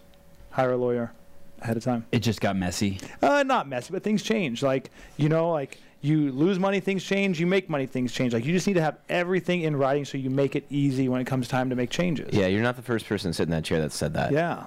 Definitely lay out, like, boundaries and expectations. Yeah. And you can't do it yourself. Protocol. You cannot expect, you can't think about everything that's going to happen. You need to hire a lawyer. You got to pay that bill, and you got to pay an accountant. Or talk to Chris Cooper. Or talk to Chris Cooper. I mean, because the 10,000 errors that have happened have already been done. Yeah. Why reinvent the wheel? Yeah. This is the first podcast we've done with the door open the entire time. It's a little weird, not gonna lie. You feel uncomfortable? I mean, your ass is totally in the wind. I have my like spatial awareness is all fucked up. into it. That's why you look like you're falling out of an airplane right now. I don't like it. It's like when some people go into restaurants and they want to have like their back against the wall so they can see everything. Yeah. I feel very vulnerable right now. Matt, so we've been getting recently. There's been a flurry. I don't know why all of a sudden. I think people just want to see my face, but there's been a flurry of comments about people don't like our setup, and I don't know where I don't know where the fuck this comes from. But so then, like an idiot, I fucking wrote an email to a group of people, and Matt was on it, like, hey, what are some things we can do to change the environment in here? And Matt chimes in, I don't like where I have to sit and I have to look at the guest and then look at you. No. I'm just like, fuck. I wish that camera on right now? That one, yeah. Oh, they're all on. It doesn't really get used that much. Oh, wow. Like, Eric gets bored towards the end and he starts using it. I've noticed that. No, but I said my orientation. Whatever you just did. I heard it. Yeah, well, my orientation, like, if I don't look at you when you're talking, like if I'm looking at the guest and the camera comes to me, I look like an asshole. Like, I don't care what you're saying. And the same, like, I'm looking at you. It just makes you look like they're like, oh, and Matt's not paying attention. Matt doesn't want to be there. Fuck off. You take a lot of unnecessary abuse. I take a lot. You should have seen at the wedding yesterday. Boz fucking called me out in the middle of his speech while he was marrying them. Wow. Oh, I heard about that. Yeah. But you do give a fuck. You are paying attention. Yeah. But I'm really good at taking shit. I think it's fine if you text and twiddle your golf club and all that shit.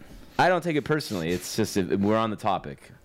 I'd rather talk about the opioid addiction and the fight in prison. You're not getting out of that. We're going to get the fight. Party. Thank you. Important distinction. Can I say something? Yes. Well, earlier, just so you're aware, while he was talking, you were holding that thing and you were going like this. And I was having a light shot, and she going like this. Some things I know I'm doing on purpose, Gary. Just let you warn you. Do you guys like Jason Bateman? Yeah, I love him, and I rented the stupidest movie the other day. We'll watch anything he's in. He's like my Johnny Depp, and Bad Bosses too. Oh, okay. And there's some funny scene in there like that. There's some funny shit in there. It's like what you watch when you're putting your kids to sleep, and if you watch 15 minutes of it, it's fine. Must be nice to have time to watch movies. No, never more than 15 minutes. Never more than 15 minutes. Yeah. Oh, this guy? No, I don't like him. I thought you were talking about some CrossFitter. You don't like this guy? Yeah. Oh, he's so funny. Yeah, I mean, he was a child star when I was a kid. He's awesome, and he's reinvented himself, and I just love him. He was in a couple roles that I didn't like. He's so funny. Did you see the Spelling Bee movie he's in? It's fucking nuts. Nah.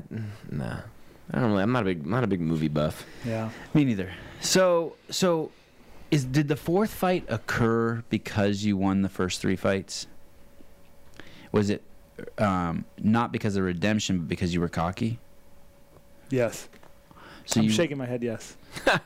So you win 3 fights. That was very courteous of you. That's like that's more courteous than we are for people who are listening. Yes. So the first 3 fights went swimmingly well. They were all right. Like, I'm not a great fighter at all. I just have a lot of heart. And and you were fit as shit. Well, no, I was skinny as shit. Okay. Yeah. I was and your just lungs scrappy. were like burnt from smoking weird shit. Well, like we talked about before, I think I had greater capacity because you practice so much inhaling that you've actually expanded your lungs. I'm not buying that theory. Yeah, He it's not didn't true, smoke kids. cloves, so he didn't have the fiberglass. Yes. Yeah, for whatever reason, Fight number 4. I don't want to talk about the underlying factors of these fights, but we will just say that they were jail fights. Fight number 4, I was definitely outmatched. I was a young man. This was a man's man, and he freaking took my lights out. And People thought I was in a car accident afterwards. do you think he hit you once you were unconscious? Probably. I was knocked unconscious once. I was jumped by like 5 guys just walking down the street. It sucked. I mean, everyone's got to feel that. There's two memories of fights that I really remember. Was that one, and another time being handcuffed and police officers beating the shit out of me With the handcuffs on? behind my back. Did you deserve it? So I was being transported, and they cuffed me real tight, and I had been arrested recently. I had some wounds, and I brought them around. Kids don't ever bring the handcuffs around from back to front because when you get out of the transport vehicle, they are going to beat the shit out of you. Oh, Yeah. Pro tip.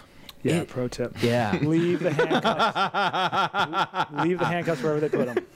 It's amazing. It's amazing how many different kind of cops there are. You can have like the greatest experiences ever with cops, and then some of them are just like. So let me only follow takes that one up. or two to fucking ruin the whole. So let me thing, follow though. that up about, okay, so that was a bad experience, and maybe that guy's having a bad day, what have you. I do remember, though, the last time being arrested, the officer, like, taking the time and talking to me about, you need to get your shit together, like, you're ruining your life, like, and it made an impact. And even though I was in a tough spot, like, I still remember to this day, I wish I could find that officer, and I wish I could thank him for it, because, like, he took time and talked to this troublesome kid that's, a nobody and should be in prison. And, he really did give me a heart-to-heart, and it really meant something. In 12 steps, you have to go back and to the people you fucked in your life. Yeah. And you got to make amends. Yeah. Did you ever? It sounds like you want to do that. One thing that I have done, whether or not it's 12 steps or not, is I've at least written down things I've wanted to say to people, whether or not I gave them those letters, but it at least gets it off of your chest. Right. The guy that you first did meth with for the very, very first time, did he like force it upon you, or did he sell it to you in a way where you did not really want to do it, or are you glad you did it? Like how? No, here's how it actually went down. Because this guy, we had a lot of respect for each other. Mm-hmm. He wouldn't have done that. I lied to him. I told him that I was dropping it off to somebody who asked for it, and I actually did it by myself. Because you heard about it in juvie. Yeah, and I had been dealing with it, and I just decided that I wanted to do it. And I knew full responsibility. I knew that he probably would not, because he knew what it was. Like, he'd been doing it for a while, and I think that we had mutual respect. He probably would not have given it to me if he would have known that. Oh man! But then when I come back and tell him that I'm high, then the party's on. Right. So how did the fight start with this guy number 4? How does a fight start in prison? In jail. In jail. So in that setting, I hate that our conversation has gone to this so many times now. Well, this is it. We'll leave it. We won't come back to this. Okay, so drop it? No, we'll do this and then we'll drop it. Trying to get out of it. When you break people down, you tend to group with your races. And that's all I'll say. So it was a race thing. And you were nominated by your team. So my team had some issues. So in jail, you're in these groups. They call them pods in Maricopa County. My team had lost all the leaders. And so I was next up. They'd gotten out. No, they had gotten transferred or gotten in trouble for other things, and they had gotten, like, as soon as you start getting like some type of collaboration or some type of unity, they'll break it up because there's so many different pods. So did you not even want to fight? So this guy called out 4 people, 4 brothers or whatever you want to call them, and I said, no, I'll take care of it, you and me, and we'll squash it. And I knew that he could have taken all 4 of us. He could have taken us all 4 at once, could have taken us one after the other. Oh, just a nasty dude. Yeah, he was just a big, bad dude. Wow. Yeah. Well, that was good of you. So Yeah. you were always a giver. Yeah. Holy shit. Okay. Never So thought of it like that, but yeah. So and you didn't lose cred either because No. you took it. Yeah. So any long-term damage? No. Kept your teeth? Yeah. And did your parents see you beat up like that? No. That's good. Yeah, the guy still had 7 months to go. Oh my God. It was so that was in like when you first get arrested, you're in I forgot what the name is, but like you have people that might be going for decades. And then I have people that are getting out in a month. And those people that are going for decades are starting to make a name for themselves now. Did you ever get a tattoo when you were in prison? In jail? No, in jail? but if I would have gone to prison, I probably would have. And do you know, so that next 7 months, that guy was in there the entire No, time? he went to prison. Oh, after that? Well, he was on his way. So, like, you're in this holding while you're going through court. You're just in Right. county Oh, jail. right. And, like, some people are in there for murder or whatever. That's their 3rd strike. And they know they're going away for a long time. So they start, making a name for themselves. Me, I'm hoping I'm going to get out soon. So I'm trying to lay low. Did you get in trouble for that? I did. I think they probably thought that I was picked on Okay. by the way that it ended, by the way they had to scoop me up off the bathroom floor. Oh, my God. Yeah. So 2008, did you go to the game solo? No. Go with your girlfriend at the time? Yep. And you drive there? Yep. And you stay in a hotel, you don't camp there, or do you camp I there? think we had an RV. Yeah, I slept in an RV there. I that think year. 2008 and 9 we had RVs. Okay. And then you go back home and you open the affiliate and Yep. you open it with these partners. Are you now the sole owner? No, we're all 25%. Oh, those people are still in there with you. Well, right now, yes. Now, So right now it's 90-10. who's the 10? A gal, the opposite gal, not my old girlfriend, the engineer's wife. Oh, and does she work out there? She does. She lives in California. Oh, okay. That's interesting that she keeps 10%. She's Why a does she silent- do that? We might be changing that. We've had some discussions recently. She just wanted to be a part of it, but now she's wanting to do some different things. She just had her first child, and her life's changing. Does she do CrossFit? I don't think so. I think she worked out. She was really good, too. She had a lot of potential. But actually, ironically, her husband is back working for me, the engineer, and he's actually a great role in the gym. So he used to be an owner, now he's a coach of yours. Yeah. Damn. Yeah. You know how to keep the love. I try. It's tough. I mean, people management and people development is the hardest aspect of running a gym. Do you coach classes there? I do right now, yeah. I've gone through some phases. Where you don't? Yep, Is it better to than not to? it is. Okay. Yeah. You Noted. got it. That's the second thing we've learned. Something about carrots Yeah. and a little piece of advice. It's better to than not Yeah, to. you got to stay in the mix. You go back home, you start the gym, and how do you start getting your members? Providing excellence. Like literally. That was probably one of the most powerful. So talking about that critical moment in my life, like Greg just dumping that knowledge on you in so many facets, whether it's physiology, whether it's just people or what have you. But provide excellence, and others will follow. And that was our guiding force. Like, make a difference. How long before you're able to break even if you open the gym in 2008? Within a year, I was looking to hire. A year and a half, I quit going to school. I went full-time at the gym. Was that a hard decision? It was. Well, so what I did is I was like, I'm not going to take summer school this summer. Let's see what I can do. Like, the gym's looking serious. Let's see what we can create. And by the end of the summer, I didn't even think about going back because I had to go to the university. And I was like, no, I'm done. And I'm going to go full-time here. Let's see what we can do. We expanded and never looked back. Did you get smarter? Yes. You learn, the best lessons are learned through mistakes, right? But I mean, the 2 years at the city college, all that math shit. Like, do you still know it all? I don't know it all, but I can still help kids with algebra and calculus and things, some fundamentals. Yeah. That's awesome. Yeah. So after a year and a half, you hire how many people? Your first person? One person? My first person, my first coach who still works for me, Kelly McGuire. Yeah, she's wonderful. Holy shit. She runs my morning. Yeah. Still. You have your first employee. Yeah. That's a hell of a retention. Hell of a retention. Everyone else between. God, how did you? God, I'm gonna edit that thought. Okay. Hey, Savon, good decision. Okay, so, and are you breaking even at that point? Yeah. I'm taking home a paycheck. Kelly's getting paid. We're buying equipment. We're expanding. When do your parents come visit the gym? You know, my dad went through some phases where he would work out there, and then he doesn't. And I built him a little gym at home. My mom has never come in. Does that bum you out? Yeah. And when does all this shit that I brought up in the beginning of the podcast fall to the wayside? Like, when does it like, are you on probation at all during any of this? I was on probation for 5 years, from 2004 to 2009. So a little bit. So it's even if you want to forget about it, even if it's organic to forget about it, it's not, because they're still at your door. Yeah. And do they come visit you at the gym ever, the probation officer? No. I was on probation, not parole. A little bit of a difference there, and I was on very unsupervised. I just had to report in and drug test.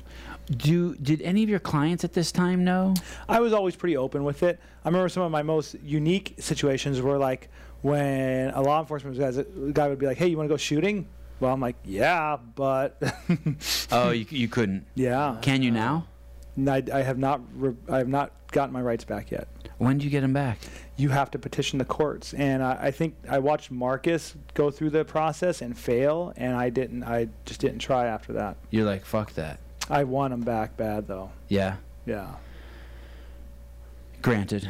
Thank you. Matt and I will vote. Matt, does he get his rights back? Let me check. Yeah, Well, we're good. I'm going to run for Green political light. office here before long, so I need to have him back. That's awesome. You are going to do that? It's nothing's official, but I have foresee interest? that. Yeah, You'd be great. Are you going to wear a robe like Gandhi? maybe. What would you run for? I would probably start just in city council. Yeah, just to help influence city ordinances and things, and city policy. I'm very involved with our municipality, and so that's something that I want to encourage affiliate owners as a whole, is get involved with your cities and the cities around you. What does that look like?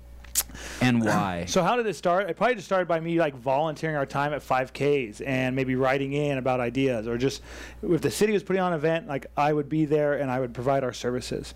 And now I have relationships with the city manager. I have relationships with the mayor. You brought the mayor out to 18.4. I brought the mayor out to 18.4. Yeah. How did you do that? Oh, we're like this. You are. Yeah. That was a fingers crossed, by the way. Or Yeah. whatever you call that. I mean, you are kind of a world-class gentleman. You are a gentleman amongst gentlemen, but I mean, you still have to put effort into the relationship, right? Yeah, it is. Yeah. But I'm always there for them. Anything they need, we're there. Give me an example. So, for years, I've been preaching this vision of developing a health campus in our city so that we can provide services for the full spectrum of fitness, sick, well, fit. We're doing a great job with well and fit people, and even sick people, but I want to do it on a bigger scale. My relationship with the city manager has allowed me to become now the vice president of a conservancy that is developing 130 acres in our city for wellness. And what is a city manager? City manager runs the city. So it's like the mayor's right-hand man. Yeah. Or woman. Yeah. So there's a couple. Okay, so what did you say about 130 acres? So the city manager purchased 130 acres from the flood control district for hundreds of dollars, like pennies, nothing, because it was just these retention basins. And then he and a CEO of a level 1 trauma center, and then an engineer, a retired engineer, had this vision of this wellness park. And so they kind of start putting the idea out there, and immediately my name gets thrown into the hat because the city has known about my desire to develop. How many members do you have? So I was telling Matt, we have about 400 CrossFit members, and that's for our beginners and CrossFit program. But in total, we serve nearly 700 people a month. But what do the other 300 people do? They are like athletes on sports teams. They are students at schools, and they are employees of corporations. Off-site training. Okay. Wow. So people know you. People know us. What city is this? We are in Goodyear, Arizona. And that's its own city? That is its own city. North of Phoenix? West of Phoenix. West of Phoenix. I just want him to be north. And I know he does. And Is it adjacent to Phoenix? Yeah. You guys share a border? I think there's one more city between us. Avondale is Are you between us. considered a suburb? Yes. Okay. Excellent. So like if you drive How far are you from Scottsdale? about as far as you can get, still being in the city. 30 miles? Yeah. Okay. 25, 30, yeah. Okay. Yeah, you guys hang out there a lot, right? Not a lot, but when I've been there, that seems to be Yeah. where we end up. If you ever travel along I-10 to get to Phoenix, you drive right by our gym. You can literally see our gym from the interstate, and then our wellness park is right on the other side, and that's where our gym's going to move to. Okay. And so I'm having trouble getting my head wrapped around this wellness part. Yeah, so let's talk about this. So the city bought this land, and they are leasing it to what's called the Wellspring Conservancy. And so, like I said, I'm the vice president of this conservancy right now, and we're going to have this land for 100 years, and then options to renew after that. And what we're doing is we're developing it from a rehabilitative and restorative end, now by the Level 1 Trauma Center and the Cancer Hospital, who are all collaborating on this.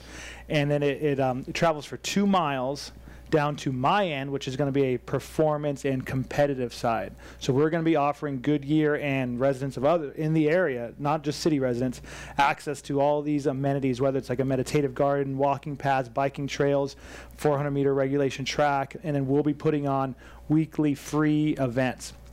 So this kind of leads me to another thing I'm very passionate about, that affiliates really need to commit to like local public health. So CrossFit is one of the most efficient exercise programs in the world for building health and wellness. You mean the most efficient? It is the most. What did I say? One of the. Oh, sorry. It is the most efficient. I'm here. He's a politician. He's got to work the angles. I'm here, and I got my own agenda. Yeah, that's good.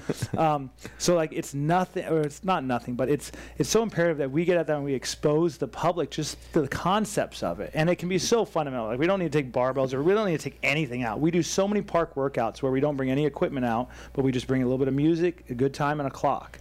And we change the way people think about exercise, and we do it in family settings. And I consider that public health, because you're changing the way people think about exercise. You can talk to them about nutrition. You can tell them to avoid the carbohydrates, and you do it enough times, you're going to make an impact on people. Changing consciousness. Yeah. Hey, this is funny. This goes back to one of the first things you said in the beginning of the podcast about I said, how did you end up going down this road? And you're like, I really don't know, because I had a good upbringing. Maybe media. Media changes consciousness. Yes. So you want to change awareness and consciousness. Yeah. And you're saying that all affiliates need to do that. All affiliates need to do that. And I'm in a situation where I do. What's the way to do that? Do workouts at public parks, shit like that? Yeah, just reach out to your city. Like, offer to do it for free. I'll do it on my own time, or I'll send an employee and pay them to do it. But we now have cities compensating us for this because they're so well attended. Like, their residents like it, and the cities do it for free. And cities are taking notice of this. Like, they are investing in wellness of their citizens, and there's no one better than a CrossFit affiliate to serve that. I've probably seen benefits across the board. Yeah. How did you grow your affiliate to 400 members? It's profitable at 400 members? Yeah. I spoke to an affiliate owner the other day, and he had 650 members, and he said he barely breaks even. Yeah. And then I speak to other affiliate owners who have 100 members, and they bought a house. Yep. What's going on? Yeah, so margins are more important than numbers, than number of attendees. And we've been up to 600 CrossFit members. So 600 people inside of our gym working out, and us trying to staff that, and our payroll costs were through the roof. And it was a huge headache and a huge expense, a lot of overhead.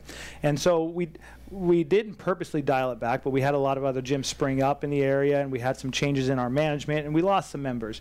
But then we've grown it back, and we've found this sweet spot of decent margins. It gives us some room to breathe, and then we can focus on our community endeavors. I mean, we're funding. You could go back to the Instagram photos. We're funding our development out of pocket. So we've hired an architect. We've hired out of pocket, but I do have people buying in too, so I'm getting help from this.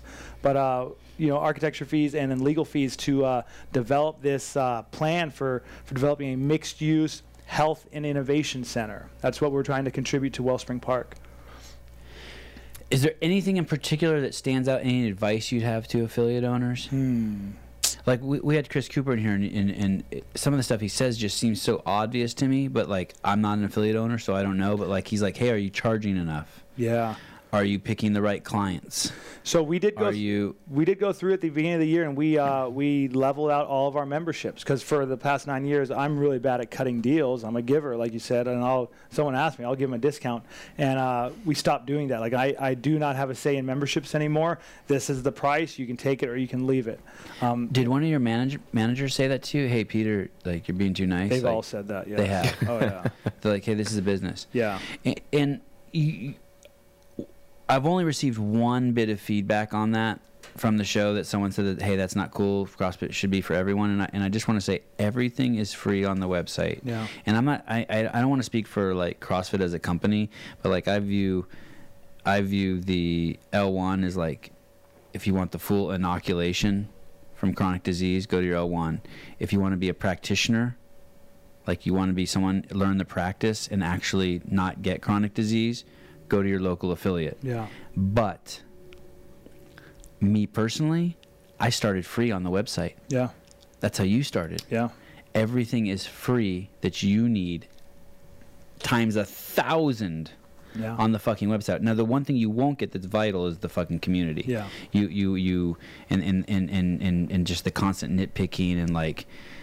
But you won't get the peer pressure. But there's still a community online. There is, but you know what I mean. Like, oh, I absolutely know what you mean. Like my mom went from 0 friends to fucking 30 friends. You know what I mean? Like she cannot. It's great, and it just changes people. Like people who don't even believe in like organizations like that or community or friends, like go there and there's like, holy shit. Yeah. And then for us, this is fucking cool. Our reply is, hey, join us in the park on Thursday nights. Come to our free Saturday class. Like there's free options that you can still train with. Right. Train at home 4 days a week for free, and then come to your place. Yeah. Can you let's say I wanted to do that. Let's say I'm going to stick it to Peter. I'm only going to come to his free classes. Can I do that? I embrace it. Yeah. Awesome. Is this 130 acre? This thing seems like a fantasy to me. It is, yeah. But is it close to being a reality? Like, do you think it's actually going to happen? Yeah. So we will break ground. I'm going to say by the end of this year. We personally. So I'm going to be a pioneer in this. We will build first. We're working out the details of the lease agreement, because I'm a firm believer in utilizing current technologies for building. It kills me, and I'm sure it kills all the other affiliates, the way your industrial complex is designed. It's just whether you're in a cold environment, hot environment, like you just waste so much energy. There's no thought put into the way it's laid out. It's really just for economics. Like they build the most economical building that they can get rent from. We're going to build a very sustainable building. You mean like a tin can that heat and cold just passes in and out of, and you're basically outside except you don't get wet. Correct. Okay. Yeah. In fact, sometimes it's hotter inside than it is outside. So we found this great. We interviewed a few architecture companies. We found this great team. I wonder if you could find a picture of them. I'm trying to think. I have some, but so we're shooting for net zero. It's a mixed use space, so we'll have other. What tenants. Does that mean, net zero? Net zero means we produce as much electricity as we consume. With like solar panels. Okay. And then if you just design smart, you use less energy to begin with. Okay. And then we have medical professionals, whether it's family physician, orthopedic specialist, pediatric specialist, and then I'm hoping for a lab on site, so we can get those blood panels done right on site, as well as some other amenities like a local grocery, a place where people can get locally grown agriculture and produce and food. All there, one-stop shop on the 130 acres. Because we also have a dance school at our gym. You don't see a lot of that. You should see some. What kind of dance? Ballet mainly, but a little bit of modern and jazz and not hip hop, but jazz, modern, and ballet. So we're putting them up on the top floor. Let's see. Multi-floored. Yeah, 2 stories. Hey, you know what you can do if you want to do this net zero thing? Find a way to hook up all the Concept 2 rowers. You can see the ballet school back here. I know that would be cool. You can produce some lots there. So right behind these doors, you open up, there's a dance school, and there's actually 2 rooms of this. There's another room over there. Is Wilhelm Automotive what it used to be? What did it used to be? See, no, is that what it used to be? Wilhelm Automotive? No, they are proud supporters of everything we do in the community. Oh, that's awesome. Huh. Yeah. I thought maybe you took over a gym space that used to be Wilhelm Automotive and you just left the sign up. I'm good friends with that CEO, and they support our community endeavors. Awesome. Wow, you've networked with some great people. Yeah, and that's another thing. That's another thing, affiliates, is like build those relationships. A gym down the street from you, CrossFit Octane, posted on a public billboard. I don't know. It's not a billboard. It's some sort of commercial marquee. Marquee. Thank you. We cure diabetes. What's your Type 2 diabetes. Thank you. We cure type 2 diabetes. What's your thought on that? I love it. You do love it. Yeah. If I had some signage, I'd put it up too. Have you seen that in your gym? Yes. Yeah, we've seen it count time and time again. You guys were looking at a photo of a gal on a rower who has gotten off of her meds in the last year. So what happens? Who brings those types of clients in? What happens? She's a corporate client, actually. Her employer pays for her to be there, the whole team. Wow. And we've seen some remarkable Did success. you solicit them? They actually, so we were promoting. So wait, so you okay, go ahead. Boom. Brandy. Yeah. Yeah, Brandy. Badass. I'm digging her hair. Once she tried lap band surgery and MedFast. Yeah. Wait, she did? She tried it? What does that mean? Oh, that means she had a fucking band put on her stomach, the poor gal. Oh, you can get the lap band taken out? I don't know. Okay. Yeah. I have a coach who runs our corporate wellness program, and she is her coach. I know Brandy, but yeah, I couldn't answer that for you. So your corporate wellness program, did it pop up because of demand, or did you seek corporations? Like, how does this work? I wanted it, and then we had a company that was ready to do it. So we had that first company, and we just promoted the hell out of it on social media. And they're like, okay, come to us. And you're like, no, you come to us. You send them to us. No, we go to you. Oh. Because the gym's full. Like, I don't want 20 people all of a sudden in the gym. Like, I'd rather build a little gym at their place. And so what I do, but her corporate program is at your gym. They come 2 times in the evening during a slow time. So yeah, they're there at like 8 o'clock at night. And when she's working out, sorry, I keep interrupting. When she's working out, is that guy down at the end? Is he also does he work at her company? He looks like a straggling member. Yeah. Oh, he's been hanging out all day. He just won't go home. Poor guy got dimed out. He's still doing a 12-minute AMRAP that was over 37 minutes ago. Yes. So does she come in there with her other corporate members? What's the model look like? I guess is what I'm getting down. So for affiliate owners who want to do this. So okay, my ideal model is that we go on location 1 to 2 times a week, and then we leave additional. We build a gym on site, and then we leave homework for you to do hopefully every day of the week. And the idea is that you're creating a culture of exercise in the workplace, because it's so nice to be able to go down at lunchtime and get a workout in with your coworkers. Like, there's bonding there. That's powerful. And then you guys talk about your soreness or what you had for dinner or what are you having today for lunch, because you're working out and sweating together. And so, yeah. Or how hot your CrossFit coach is. Or how hot your CrossFit coach is, yeah. So, yeah, that's the ideal model. But some companies, they don't have the space, they don't have whatever, so they come on site, and we just have to work them around our general classes. And how long has she been coming to your gym? Their company has been there for a year, I would say. So someone like her comes in, and do you ask her, hey, are you on any medications? We do in the initials, yeah. We get a full, and we're trying to grow that with our physicians. But yeah, we have our waiver process where they list any surgeries and then medications, yeah. And before you post that, I'm assuming you asked her? On the waiver, they sign away the right for us to use their likes on our social media. All right, and if someone said, hey, I don't want you to, you'd be yes. courteous. It's not okay, it's not a deal breaker for you. I don't want to be on Instagram. Okay, fuck you. You can't be a member. Yeah. It's not like that. I'd like to give her company a shout out, actually. I think they're actually a California-based company, Duncan & Son Lines. They started 100 years ago moving cotton, and the owners are so passionate about their employees' wellness. Like, it's empowering. It's great. And it's so funny. So they sponsored the shirts for the Open. They cut me a check so that I could print all these shirts for 18.4. Because I actually... On top of the fee they pay you for their... Mm-hmm. They support us on a lot of things we do. Like, we try to take care of them, but they really take care of us. So they're still in the cotton business?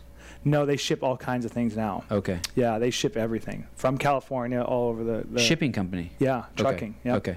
It's funny because Greg was really interested. He saw their name on the back of my shirts, and he pulled me aside. He's like, "What's Duncan & Son Lines?" I said, "Well, they're a trucking company that we do corporate wellness for." So.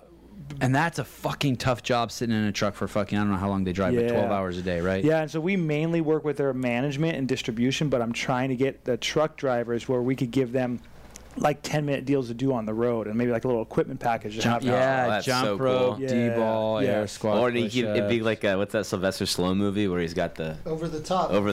Yeah, oh yeah. Come on. So, how do you know she got off her meds? She told me. And did she tell you that's one of her goals when she comes in? Or do you tell her that's one of your goals? Yes. I say she's probably accepted that. So you look at her sheet and she's like, I'm on this, and then you're kind of like, ooh, wow. That's what we're gonna build. On the bottom is the whole park. Peter, that looks fucking expensive. It is. We got a quote back about $6 million. So I'm gonna tone it down a little bit. Wow. Holy cow. But some rough calculations of our rental revenue it works. So we're doing some due diligence. I have a great contractor. We're working on the pro forma right now. Holy shit! You better call Chris Cooper or some shit. I'm assuming you have good accountants too. I do. And like you said, you were doing, what did you call it? Diff EQ? Differential equations. Yeah. So you know numbers. Yeah. You're not a numerate. Not a numerate. I like numbers. Wow, that's beautiful. Holy shit. Is Goodyear, the tire company, interested in you guys' shit? They should be. They're not there anymore. That's why. Oh, is that why it was named? The town is named Goodyear. Oh. They used to grow the rubber trees rubber and cotton. Oh man. 3 things you've learned today. Yeah. There you go. That looks extraordinary. Thanks. Where is Goodyear? Where are they? Right on the west side of Phoenix, along the I-10. It's actually They moved. Oh, Goodyear Tire. I don't know where they're at. Yeah. Oh. I don't know. They need to get on board. I know. Because they're milking the shit out of the name, or change the name of the town to Peter Egyed. Give it 10 years and $6 million. Yeah. And so this isn't an isolated incident. No. This is what you do. This is what we do.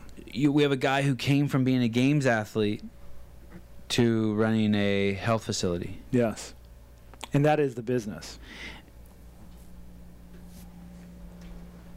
Did you consciously change your model, or from being because you said you opened the gyms because you wanted to train, want for your own personal training, and I think that's a common story for a young man. You were 22 years old. Yeah, that was the original vision was that it was a place where people would train for the games, and that's still part of my vision. But at the same time, it's a place where people can find fitness regardless of where you're coming from. And so when you some of the pictures capture, but when you see babies on the floor and you see a 60-year-old guy or gal working out, and it's the entire family there working out, improving their health and fitness, and relating to each other. That was what the ultimate goal is, that we could be serving people of any level, while there still are some people training for the games, just because I want to be able to provide that. Any level. Yeah. You said it. Yeah. From deathbed to elite athleticism. Maybe right off the deathbed, but yeah. I was at Reading CrossFit for their 10th anniversary yesterday, and in the center of their gym, beautiful gym, I don't know, I'm going to say it's 5,000 square feet, maybe it's 10,000, I have no idea, but right in the center of their gym during the party, there were a group of women who had set chairs up, and they had all light out blankets, and the whole center was just fucking kids, just little babies, just on the floor squirming around like worms. Like, this is badass. That's a sign of a healthy affiliate, I feel like. Kids make it up. And you just... so we think about all these issues in politics and medicine and CDC, but then you see all these kids, and you realize that it's only a matter of time before we change that system. Like, these kids are going to grow up thinking differently. Right. They're going to be doing this. Yeah. At CrossFit Fury. Yeah. Damn, it's a lot of kids. Like, that's normal. You have a kids program. Oh, yeah. We have many kids programs. That's awesome. Yeah. Do you have any questions, Matt? Well, thank you for asking. I apologize in advance for... I know you, and I know you would have preferred to spend the majority of the time talking about this stuff. No problem. We'll have you back on. Yeah. We're stopping. Yeah, I got to pee. Oh, Christ. We got to go. We're going to a fat party at Greg's house. We do. Dude, that starts in 20 minutes. Oh, damn. 40 doctors. Another 40. Do you know that I think there's like 17 of those things scheduled, and they're all packed. Yeah. It's kind of nuts. Is there anything you want to ask? No. Thank you. But Peter. I don't find it hard to believe, or I will not be surprised when you succeed at everything that you've said you're doing here. Thank you. You're extraordinary. Could I end on one note? Yes, and you can have one of these books. Oh, thanks. Yep. So, the question comes down to, like, why are we doing this? Right. And it comes, I spent a lot of time thinking long and hard about this. And, there was a point where I realized that we had reached the original vision of what I thought CrossFit Fury could be. And so what's next? And, congratulations on that. That's thanks. That's cool. That's unique. Like when your dream matches what's on the outside world. Yes. Awesome, bitch. And so we had to sit down and think about it. And it came down to is what can we do to build a bright future? Because I think it is so easy to have a dark and pessimistic future when you see the chronic disease, when you see kids being not challenged in school or not excelling creatively, with creativity or innovation. And so my goal is that we can provide this facility where we can inspire kids to be smarter, stronger, healthier, families, like all of it together. And so it's coming down to building a bright future. That's what we want to do. I know you're a good guy because I just looked through you through the lens of my sister's eyes, and she's like an idealist, and she'd love you. Oh, thanks. I don't want Wally to be a real life deal. Land the plane. Oh, God, that was sloppy. That was sloppy. Sloppy. I didn't tell you to land the plane. How are you going to land the plane before somebody says land the plane? I thought you were going to forget it. No way. It happens in here. Yeah, well, it felt hot. Plane landed. Yeah. You can take your shirt off if you want. It doesn't matter. I'll do that.